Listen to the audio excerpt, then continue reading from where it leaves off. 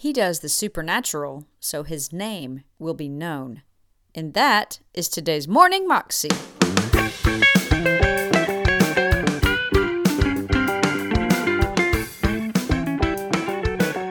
Welcome to the Morning Moxie Show. I am your host, Alicia Sharp, and today we have the third and final part of Tony Evans' message about not blocking your miracle.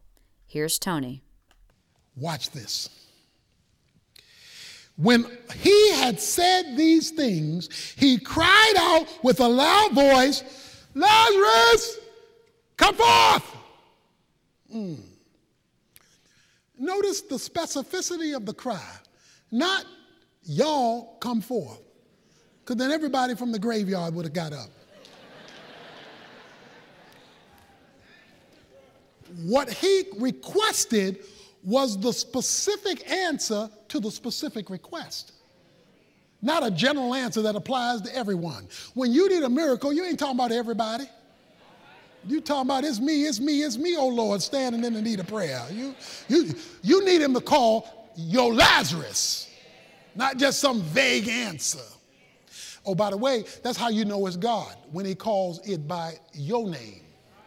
Lazarus, a specific answer to a specific need in a specific situation predicated on a specific request. Lazarus, come forth. Now watch this. I don't want you to miss this. Get ready to close it out here, but don't miss this, because it says the man who had died came forth, bound with hand and feet with wrappings, and his face was wrapped around with a cloth. Jesus said to them, "Unbind him and let him go." Okay, watch this now. It says he came forth, but he didn't come forth walking. He came forth shuffling, because he was still tied up. Said he was tied up around his legs, around his hand, around his head. He was still wrapped in death cloth. So watch this now. He was alive, but he was not liberated, because he was still tied up. Now, he had a miracle. The miracle was what was dead is now alive. So he comes walking out because he's tied up. But guess what Jesus did? He called a small group. He said, "I want y'all to untie his legs, and I want you to unhook his arms. I want y'all to unwrap his head, because I want the other folk to participate in my miracle." God just doesn't want to do miracles that exclude you. He wants to do miracles that include you. You are part of the miracle. He did enough to get it going. He says, "I want y'all to finish it off so that you can see how I can use people in the lives of circumstances to do what they can do. I'll get him alive. Y'all can at least unwrap the boy." You and I are participants. That's why 2 Corinthians chapter 6 says, we are workers together with him. He will do what we can't do. He wants us to do what we can do, so that we become partners in the supernatural miracle working process. And it closes by saying, "And many believed on him." So let me tell you something. God doesn't do miracles just to show off. He doesn't do the supernatural to flex his muscles. He does the supernatural so that his name will be known. Many believed on him. That's the problem with a lot of folk coming to church looking for a blessing. They looking for what God's going to do for me. I want a new house, new car, new clothes, new this, new that. Do something for me, bless me. I want my blessing. I want my blessing. And then after God does something, he gets no notification, no glorification. You're not witnessing. You're not talking about him. You're not giving him the credit. You're not responding and giving. You're not doing anything. You're just talking about your blessing. He doesn't just bless you for you. He blesses you for his name, his glory, your impact, your testimony, your ministry.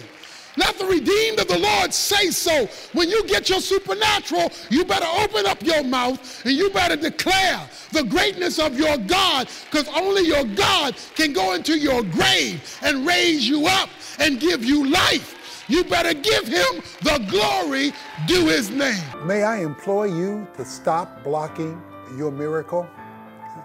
That's exactly what Martha was doing when her brother Lazarus died. Jesus delayed his visit. She said, and Mary, her sister, said too, if you would have been here, if you would have just shown up, then we would not have had to go through this pain of the loss of our brother. Jesus goes with them to the tomb and says, remove the stone. And that's when Martha went logical. She gave Jesus a lesson in mortuary science. She says he's been dead 4 days, he's rotten, rigor mortis has set in, so he stinks. Jesus has to give her clarification on faith. He said, did I say to you that if you believed, you would see? In other words, I didn't ask you for your logic. I didn't ask you for your human understanding or human opinion. I asked you to do what I asked you to do. Because true faith acts like God is telling the truth, even when you haven't seen the result of his request yet. That's because believing precedes seeing. So he told her, you will not see what I want to do behind the stone until you do what I told you to do with the stone. A lot of us are blocking our miracle. We're keeping the stone in front of what God wants to do because we're going logical. We're using our education, our background, our success, and our income, and we are blocking what God wants to do in the spiritual realm. We're keeping the Lazaruses of our lives trapped because we are too smart, too sophisticated, too technologically advanced to take God at his word and simply do what he asks us to do. Faith boils down to acting like God is telling the truth, acting like it is so, even when it's not so, in order that it might be so, simply because God said so. So I want to implore you again, stop blocking your miracle. I don't know what God and you need God to do in your life, but make sure you're not standing in the way of him getting it done by refusing to do what he's asked you to do. That was Tony Evans, and you can find that clip on YouTube if you search under Tony Evans, Stop Blocking Your Miracle. You can also find out more information about him at his website, tonyevans.org. Hope you have an amazing day, and I'll see you again tomorrow. God bless.